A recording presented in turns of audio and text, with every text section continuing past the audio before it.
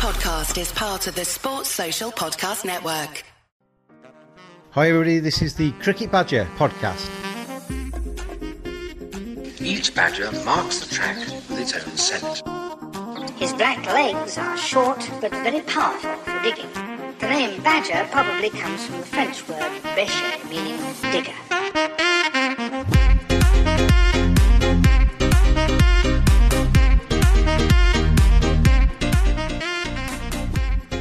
If you could meet anybody, living or dead, it's that dinner party question. Who would you like to have a bit of a natter with and pick their brains and see what they're like as a person? Oh, I could give you a list of a number of people. I mean, like Nelson Mandela, I met him not long after he came out of jail. I chatted to him at cricket in Joburg. You'd like to meet Martin Luther King. I mean, he just spoke some wonderful words about racism, didn't he? I mean, and justice. Oh, I could give you loads of people. I'm a big fan of Alexander the Great. 350 years before Christ, conquered most of the known world. It's a marvellous thing. He's a great mind. Shaka Zulu, because I go to South Africa a lot, and I've read about Shaka Zulu in Natal, South Africa. He's a chief for 12 years. He organised all the tribes together. He changed the way they fought, all kinds of things, I could say. The discipline, the organisation, he just unified them. But really, there's only one man, Jesus Christ. Okay. Look, don't misunderstand. I'm not being silly. I don't know if he was the Son of Man. Some people believe that, but I think everybody believes he lived and was a great person. And because of his beliefs, he changed the world. I mean, he certainly lived, and he must have been an amazing human being with his ideas and views, mental strength and character to change people to a religion which is the biggest in the world now. You've got the whole planet. It's the biggest religion in the world. I know there are other lovely religions, you go through it. But that was some guy. It really was. Yeah. If you're talking about people that have made their mark, you don't make a bigger mark than that, do you? Well, that's right. And I say to people, and I genuinely mean this, when they say about me and other sportsmen, actually, I say, look, he was the only perfect man we know, and yet we crucified him. So what chance have people like me with our faults, our imperfections? We have imperfections, we have faults, we're just not. We do the best we have, but are we good people? Yes. On the whole, I'm a good person. And if I think I've done something wrong, I apologise for it. But I won't apologise for something I haven't done wrong. I can tell you that. That's why I won't apologise for the French kids, because I know a setup. I have all the stuff. But Jesus Christ, not a doubt, is the only person. They're going to make Boycott the movie, Boyks, Fiery, whatever they're going to call it. Steven Spielberg's on the phone, says, Jeffrey, who's going to play you in the starring role? Who are you going to pick? Oh, I've no idea. I haven't a clue. Why don't you ask your listeners to put somebody forward? I'm not big on movie stars and what have you. Ask them who they think would play me. Brian Clough, young Brian Clough, if he was alive. Not at the end when he'd had a little bit, he was past it and pressure got to him and a bit of drink. He was a close friend of mine, but he would have been good. The young Brian Clough, you look at him when he went to Derby County, fresh face, bright as a button, clear eyes, wasn't really a drinker. Yeah, but other than that, ask your guys. There you go, listeners. At cricket_badger, send in who should play Boycott in the movie about his life. That's a bit of homework for you all. Jeffrey, over the lockdown period, over the summer, I got bored and I was trying to amuse myself and keep myself sane, and I ran a load of different contests on Twitter looking for the greatest of all time. You came second in both the English Test cricketer vote and also in the commentator vote. That must be quite a nice thing to know that people out there love what you do and appreciate you. Yeah, but a lot of nice comments. Mr. BBC didn't use me this year, but mind you, I wouldn't have liked the bubble. Behind Richie Benaud, yeah, a great respect and admiration for him. I worked with him quite a bit. His advice to me always stuck. The pictures tell a story, and most viewers watching cricket like cricket, understand it, played it at school, played club cricket, maybe even better than that. But most of them have some idea of the game. So he said to me, and I believe this, and I try to follow it, when you speak, try to say something that enhances their viewing, rather than stating the obvious. I mean, everybody can say, oh, that's a good shot, that's a bad shot. Well, the viewer can see that for himself. It's not radio. The hardest thing to do is to tell them, or the cleverest thing to do, is to say what you think is going to happen, and it does happen. And then you've got to have a real feel for the game. And I hope I've been able to do that quite a lot of the time. I've experiences, knowledge, that's helpful. That's why I say that there's two types of commentating. There's one, the commentator that sets the scene, the John Arlott, the Brian Johnsons. And I think Jonathan Agnew is doing a marvellous job. Jonathan's good. But people who set the scene, the blah, blah, blah. Expert is different. Call him what you want. The guy, the girl that comes in and gives you something that's not setting the scene. And to do that, I'd really do think you need to have played at the top level. I mean, how do you talk about fast bowling if you've never faced 90-odd mile an hour from Marshall, Holding, Garner, Croft, Lilly, Thompson? How do you talk about that? And if you want stories and incidents, then you need people who've been on tour to India, to Australia, to West Indies, to South Africa, and things happen. Stories happen. And so you can relate those, and that part of broadcasting, particularly radio, that sometimes you can get it in on television. If you haven't done that, as an expert, that's what expert means, doesn't it? You've actually done it. You've got the credibility. You've been there. I don't see how you can do the expert side if you haven't experienced it. You can do it. Whether you can do it good is another matter. And I'm not sure the BBC understands that. They're too busy getting rid of quality for inequality. How much have you missed it this summer, being behind the microphone? And how have you filled your time this summer? Have you been watching it and listening to it? Yes, I watched it all the time, loved it, yeah, enjoyed it. Oh, it's not the same, we all know that, so let's not go on about that. There's no people there, but the cricket has been good. I've written almost every day for the Daily Telegraph, therefore you'll watch it. And I work for a company called FitzDares, high-quality betting people in London. And the CEO says I can say whatever I like, which is a refreshing change after TMS. I don't have any political correctness. Not mean I do anything silly, but no, there's no strictures. And I give a report before the start of the match, and so 3, 4, 5 minutes of what I think's happened and going to happen and so forth, which is nice. So FitzDares are happy. I just move on. I have a strong mind over matter. I'm not working this year. I know what the BBC are doing. You can all see it. So I don't look backwards.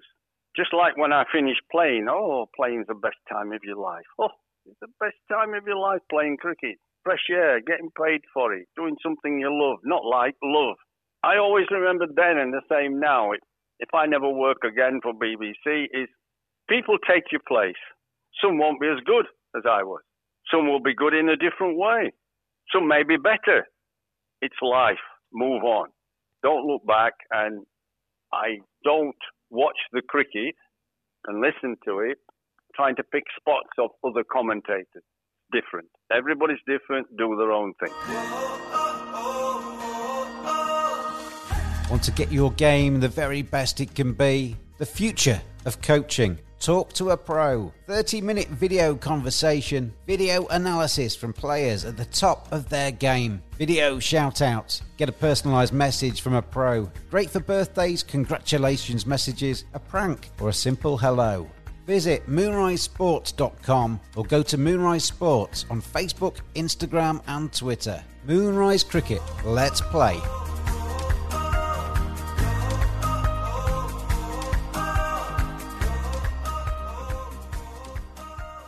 What is the top item on your bucket list? Things to do before you die. What's Geoffrey Boycott got left to tick off that list? Number one. I don't have any. No? I never had any. Listen, when you get cancer, which I had of the tongue of 2002, I've been there and you're trying to stay alive and you finally make it. Jesus, I mean, every day is good and I just try and do whatever. Get forward, enjoy it, get out of bed, move on. I mean, except for getting rid of a couple of people who've been terrible to me, I have no bucket list. How much did that change you, the cancer thing? So I assume when somebody sits there and tells you, Jeffrey, you've got cancer, you automatically think, blimey, that's me gone. And that changes your perspective. Sentence. Yeah. Yeah, there are people out there. No, it's a death sentence. I have people now ring me up. I have people, I put them in touch with, I've made me a patron of Cancer Active. Chris Woolens is a genius. Him and Rachel got me through cancer.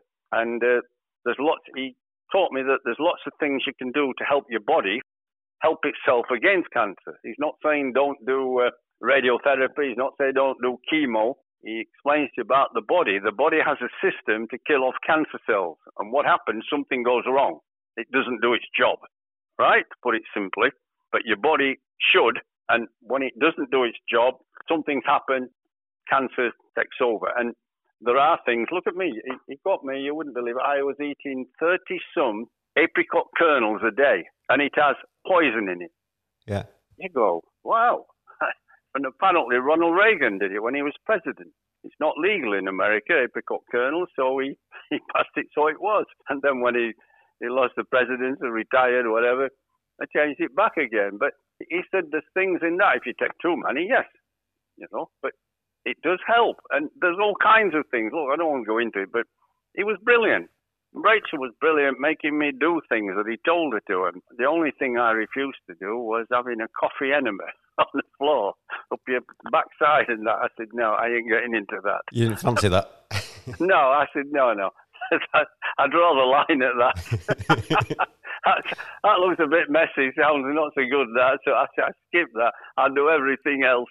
Yeah, he was brilliant. And there are people out there ring me now or write to me, and I try and help them, do him. And I've got friends, I've got family who's got cancer, and yeah, it's tough. It is tough. Look at Jonathan Agnew's wife, cancer of the breast. Oh, Jesus, I put her in touch with Chris Woolens for Cancer Active.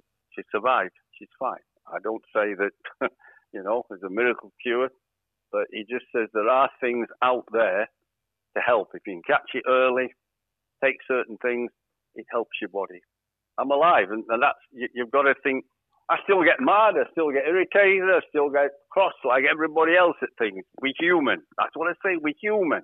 But I get over it quicker because I realise that, hey, I could have died, and many people do. I got through it. And one of the places I help a little bit is Martin House Hospice here in Boston Spa, where the kids go when there's no hope for them. And they have rooms for their mothers in the last few days and that, and try and help them. Well, all I say is that when my back aches through cricket, I have a bad injury I had, and when different things come along, and you get cross, and we all get cross, irritated. We can't help it. So I've got cross for a minute, so I say, hey, hang on. I've been there. I've seen these kids who are not going to have a life. Everybody should go there for an hour. I've been twice, and I don't want to go anymore. Yeah, I took some of the Yorkshire players down to Macmillan in Leeds, and it is quite an eye opener, isn't it? And you feel very lucky when you come out of it, and you feel so sad for the people in there. But they do a fantastic job, those hospices, don't they? They do a marvellous job, and I take clothes and stuff every year. I look and see what I haven't used in my wardrobe. My wife Rachel does too. And listen, we haven't worn this. It's going. It's good stuff, but somebody else can have the pleasure, buy it cheap. A bit of money will go to Martin Hospice. Martin House is good, and I'm sure there are lots of others around in different areas of Yorkshire, different areas of Great Britain. I mean, it just happens to be near me, this one. But you only have to go and see these kids who are not really going to have a life. And I'm telling you, it brings you to tears. Jeffrey, when I was working at Yorkshire, you intimidated me massively when I first met you because you're a massive name, you're a big character and everything like that. And after I'd been there a while, I quickly understood that I think people a kind of fairly skewed opinion of you because you've got that kind of gruff Yorkshire exterior, I say what I like kind of stuff. But there's quite a soft side, a bit of quite a loving underbelly, I think, to Jeffrey Boycott. I've heard Aggers talk about it on TMS as well, but I don't think many people see that. How would you react to that? Well, my daughter says she's never been frightened of me. She says, yeah, no, he's a pussycat. She says he's easy. I suppose daughters do. But look, I think you've got to be judged on things you do. We raise money for charity. We do good things. We turn up. I think most people only see you when you're They don't know you. They only see you on television or hear you on radio or just see your bat. So they don't. Yet we all feel, when you see a top sportsman playing his particular skill, you get to feel, you think you know him, don't you? Because you recognize him. You recognize what he looks like, how he plays, but actually you don't. It's what you see or hear about him. Very few people get to spend time with somebody. Until you do, you only think you know them because you recognize them. There's a difference. You recognize them, their voice, their appearance, way they bat, but you don't actually know them. But it's a misnomer somehow, because sportsmen are a big part of our lives. We like sport. We love sport. It's outside of work. It makes us happy most of the time. And so we tend to think, oh, yeah, but they don't really know them. There's a difference between like what you see, like what you hear, but actually knowing somebody. So there's only a few people get close enough to know you. On a scale of 1 to 10, Geoffrey Boycott, with 10 being the Fonz from Happy Days, the coolest man that I've ever seen on television, how cool would you say you are? Well, I've only ever heard of the Fonz. I've never really seen him. I've never tried to be cool. My career has been about batting. It was always emotional, passionate. I loved it, still love it, always love it. And I batted with emotion. Every time I played, it was passion because I loved it. I was lucky that I had a cool head. That's the only thing I could say. I could think cool, even if I passionately wanted to play and I was involved in the innings. I don't think cool helps me at all, except, as I say, in the brain. I mean, when you're playing Lillian Thompson, Holding, Marshall, Croft, that guy Croft, nastiest bowler I ever faced. I'd imagine it's quite hard to stay cool when you've got somebody bowling at 90 plus miles an hour. You can't. Appearing cool. I've seen people try to do that. Sorry, they ain't cool. They try to knock your block off or knock you out or get you out, one or the other. And no, I'm too direct to be considered cool anyhow. If you had access to a time machine, I'm going to put one in your garage, where would you drive it to? Would you go forwards, backwards? You can go to any place you want to. I'd love to have played in Douglas Jardine's team. Okay. That beat the Aussies in Australia with bodyline bowling, they called it. 32-33. Look, I've read all about it, and beating the Australians, I mean, is good. I mean, I've seen the old film a little bit, what there is, and I'd love to have been stood at mid-off watching Larwood get up the noses with balls into the ribs and under the heart. I mean, within the rules, it was a great concept and idea by Douglas Jardine. So Donald Bradman was making Australia invincible. He's just making so many runs, you just couldn't win. And they had to cut him down to size if any chance of winning. And in 1930 in England, uncovered pitches, still then, Australia versus England at the Oval, there was a shower of rain, Aussie batting, they come off with uncovered pitches, it rained on the pitch. When they went back to bowl, Douglas Jardine felt, he saw the ball just jump a little because it's touched with rain, and he says he thought he saw Bradman being, he used the word flinch or being a little apprehensive. It's quite a small man. I don't know whether that's true, but he said about that. And from there, when he was made captain, he thought about how the hell are we going to get Bradman out on hard, good pitches in Australia. And he worked out he thought if he could get the fastest bowler in England was Harold Larwood at Notts. He asked took his captain to dinner. It's all written down, asked him, did he think Harold Larwood could bowl into the ribs?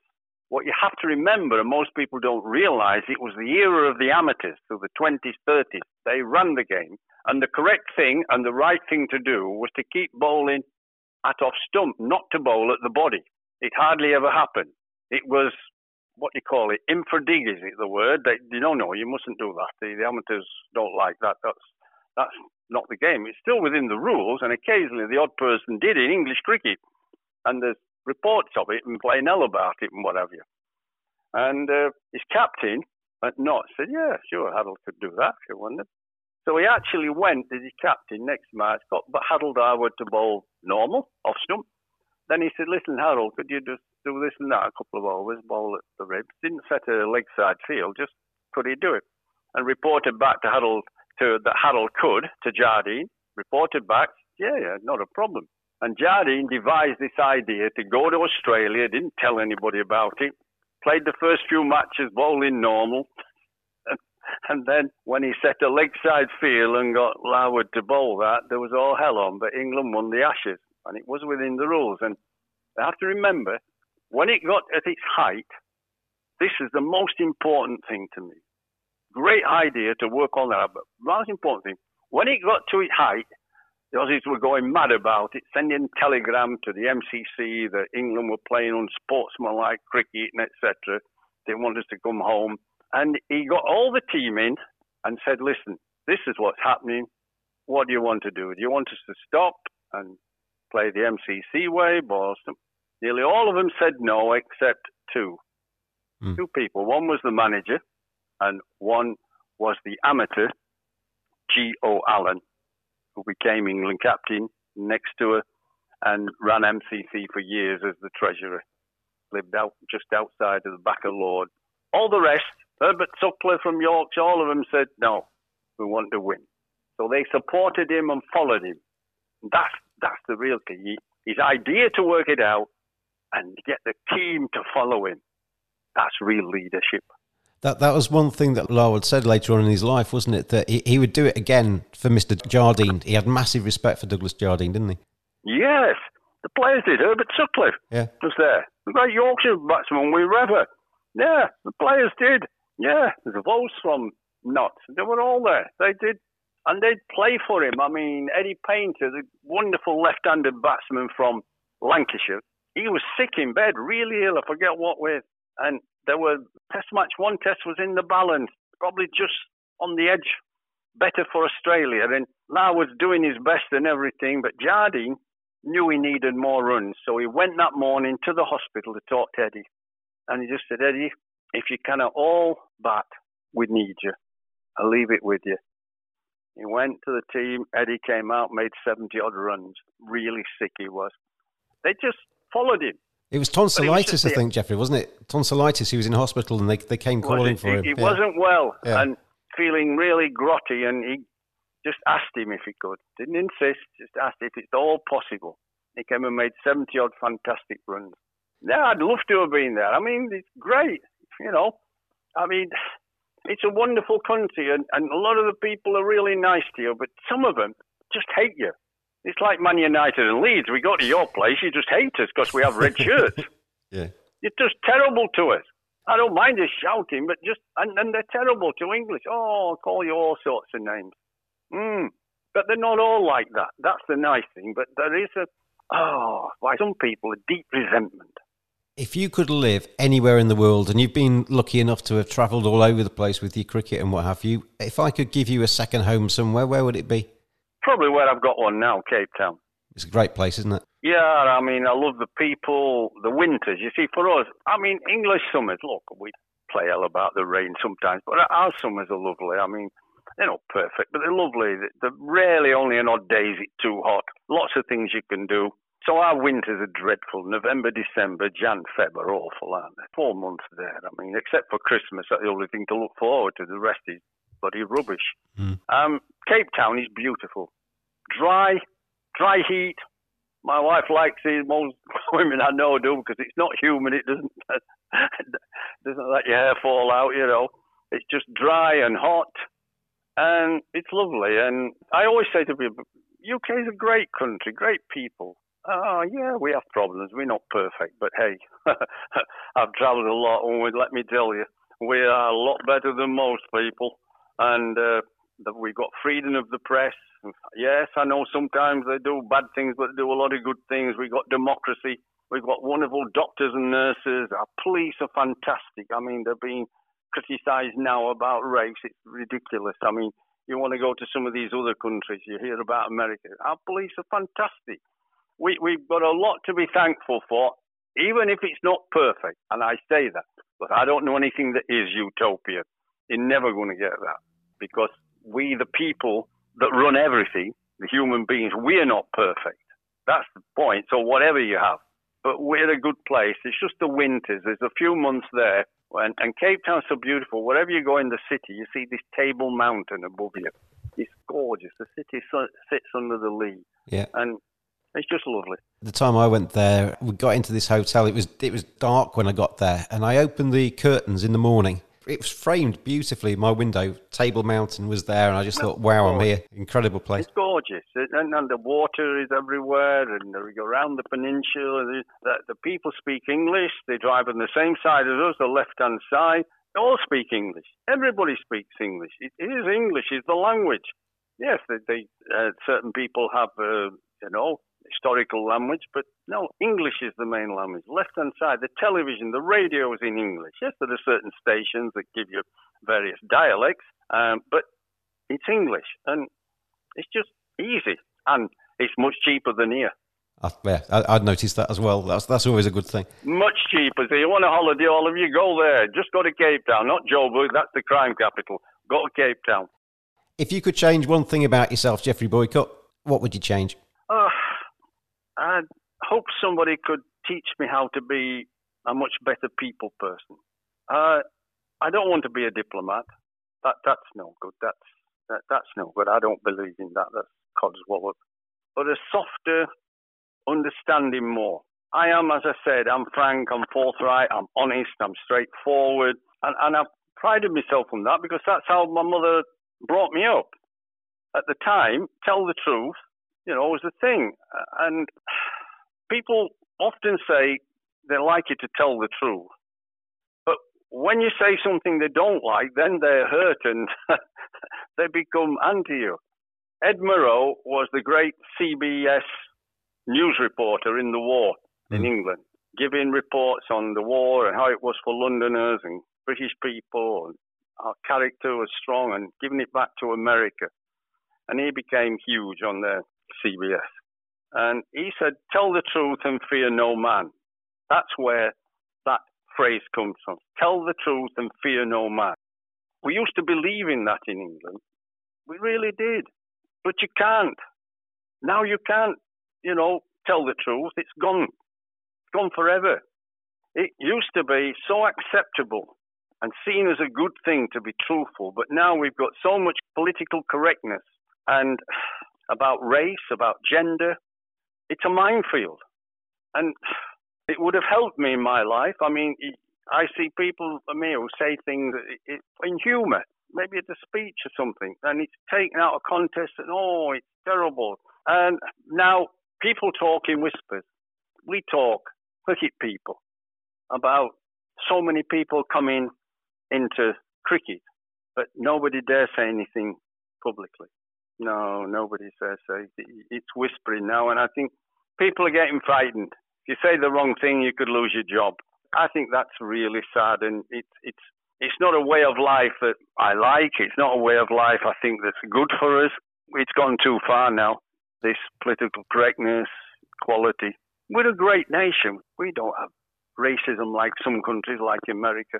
Nothing I can do about it. Obviously, Azim Rafiq was a guest of mine on the Cricket Badger podcast just a few weeks ago, and he's made allegations against Yorkshire County Cricket Club, a club very dear to both of our hearts. What's your reaction to that and what Azim's come out and said? Well, I haven't been connected with the club. Look, I served everything. I've done everything but gate. I served on the board about 7-8 years. I've done on the committee in the early 90s, but then I did presidency. But since 2013, my last year as president, I haven't had anything to do with the club. I tried to get back on the board and help them. I thought I had a lot of cricket knowledge to offer them. But Robin Smith and Steve Dennison and the chief exec didn't want me to put out that terrible letter asking the members not to vote for me. So I've not got involved. I kept away. So I don't know. I hope they do a fair job. I hope they look into it fairly. It's obviously odd that our chairman used to work at the firm that they put in charge. That's, I'm not sure that's a good idea, but we'll have to wait and see if they can do an honest job. Rafiq, I never knew any racism when I was there. I've never had any racism in cricket.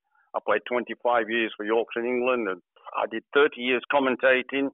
Maybe I've lived a narrow existence, but in my form, I've commentated with all sorts of people, played against all sorts of people. I haven't come across it. I hope our club comes out all right, that's all. But Rafiq, I've known since he was a young kid. Steve Oldham showed me to him when I was on the board. And I thought, look, he's fine with me. I spoke to him 10 days ago. I said, are you all right? And what have you? Because I've always had a bit of time for him. When I saw him as a kid, he looked talented. And when I saw him captain Yorkshire in the 2020, I thought he was fantastic. I think he's the best young captain I have seen since Michael Vaughan got the England captain. Captaincy it's a gift. You can't make people captain. You've got to have that feel, that intuition for doing things, changing the bowling, field placings. And I watched him when I think it was Gillespie made him captain. I thought it was fantastic. And then, as I say, I haven't been connected with the club. I don't know what happened. I really don't. Obviously, Yorkshire got the independent investigation into that Azim will be involved in, and hopefully. Well, the word you use there is, the question is it going to be independent? Well, the temptation on these kind of things, Jeffrey, is to kind of cover up and try and protect the people involved, isn't it? And that's not what you cricket... don't want to be protecting anybody. That's not what cricket needs, is cricket, it? I did a Twitter the other day, Rachel put it on for us. Don't put this on. I said, listen, if you read Shakespeare, the great bard, in the play Julius Caesar, Caesar's wife should be not only above reproach, but be seen to be above reproach. Yeah.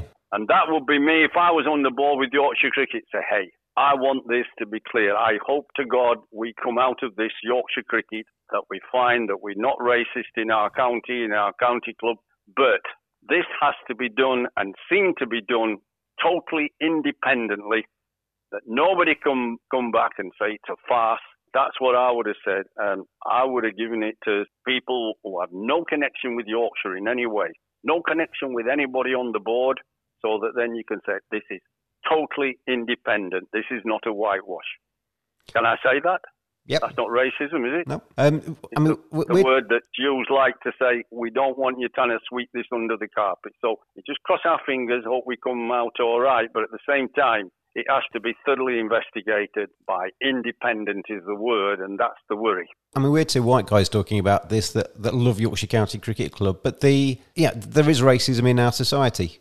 We know that. Hey, hang on though. Yes, I can't say that there aren't, but I've not come across it. And A, I've not come across it, and B, let's not judge UK like America. We're a much better and different society on that subject than America. Things are happening in America that we abhor, we think are dreadful. Our police don't go shooting people like America. They don't have guns to shoot people. I think you ought to be careful that judging us in our society is much different, much better. Most of the people I come in contact with, I've not seen or heard of racism. I'm not saying it isn't there. It's not happened in my company. I've got two more questions for you, Geoffrey Boycott, and I really appreciate your time today. It's been great to chat to you on the Cricket Badger podcast. The penultimate question, I've always looked at you, I mean, there's very natural cricketers, and there are cricketers that have to really work to rinse everything out of their game. I'd put you in the second category. High standards, hard work and everything. Could you have got anything more out of your career? Yes, definitely. Not accepted the captaincy of Yorkshire and not sought the captaincy of England. Trying to do the best job I could for Yorkshire Cricket took too much of my energy. It mentally just wore me down, with the committee believing that they had a divine right to be county champions. Nobody has a divine right for anything. And we've had eras in our history when we've been fantastic. The players have come together, great players, and we've won. We've had other periods where, other counties have won. And it's supposed to be like that. Some of the ex-players and people thought that it would go on forever, that Yorkshire would be the best, like we had been under Vic Wilson, Brian Close. We won a number of championships, 2 Gillette Cups, and the quality of player coming through wasn't overseas players, 2 per county we get in the other counties, Clive Lloyds and the Hadleys, Wayne Daniels, Joel Garner, Viv Richards, and we couldn't compete. But that wore me down, and if I could have, wish I'd never done that. And I allowed to be a factor Mike Dineska in the captaincy of England, and he wasn't good with me. And I opted out of playing for England 3 years. You know, that's a lot of test matches, a lot of test runs I would have got. And I think I wish I hadn't gone to Australia in 78, 79. When Yorkshire sacked me as captain in 78, then my mother died. And it was a dreadful frame of mind I was in, dreadful time. I wasn't in the right frame of mind. I didn't play very well. I didn't enjoy it. And most of my life, I've actually enjoyed cricket. I've loved it. I tell every kid whenever I teach them or talk to them, whatever you do, enjoy it. Enjoy it. There's no playing cricket and it being a pain in the backside. You've got to enjoy it. And I didn't. So there are three things there. I mean, I wasn't smart enough to turn the captaincy down. Herbert Sutcliffe was offered the captaincy, and he did turn it down. He was a professional in an amateur era, and he was smart enough to realise that in an amateur era, he turned it down, Herbert. He was clever. And Len Hutton was made captain of England, the first professional. He just had 5 test matches to turn up and went back to Yorkshire, sat in a corner, just battered. He wasn't captain of Yorkshire, and so it was a much easier time, and I wish I could have done like both of them. And I didn't. I wasn't smart enough to. My fault. I live with it. Question number 20. We've got there. If you'd been picking these questions, Geoffrey, if you'd been me interviewing you today, what would you have asked yourself? What question would you have asked yourself to get a great and exclusive answer? It's basically tell me a secret about Geoffrey Boycott. Biggest regret? Okay. Biggest regret. I should have married our Rachel earlier and had 3 daughters. 2 more like my Emma Jane. She's been an absolute delight. I didn't ask for children. I was too busy playing cricket, too busy making runs. My fault. Nobody else's. I chose that. But looking back, she's been absolutely fantastic. I mean, she's just a proper girl in every way. And, yeah, my fault. Who wears the trousers in yours and Rachel's relationship? Is she the boss or you? No, she only thinks she is. I know when I phoned you this morning, you're on your own at the moment. She's away at the moment. I'm in charge. Yeah. She's going to help the daughters.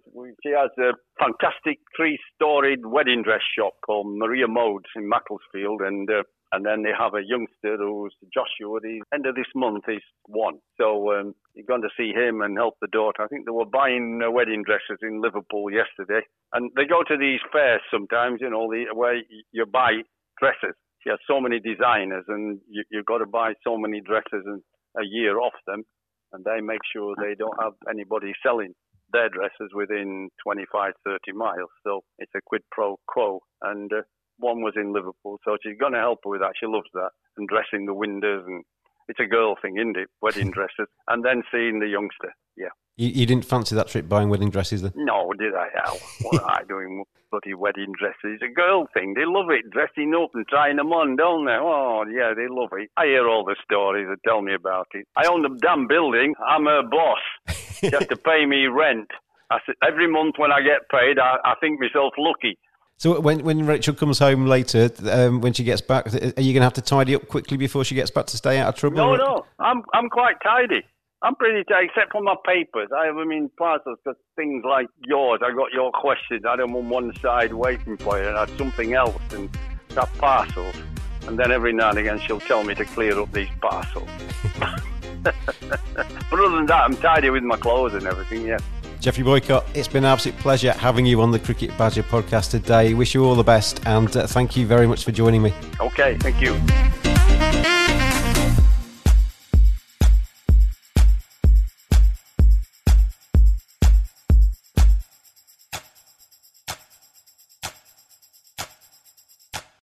Sports Social Podcast Network.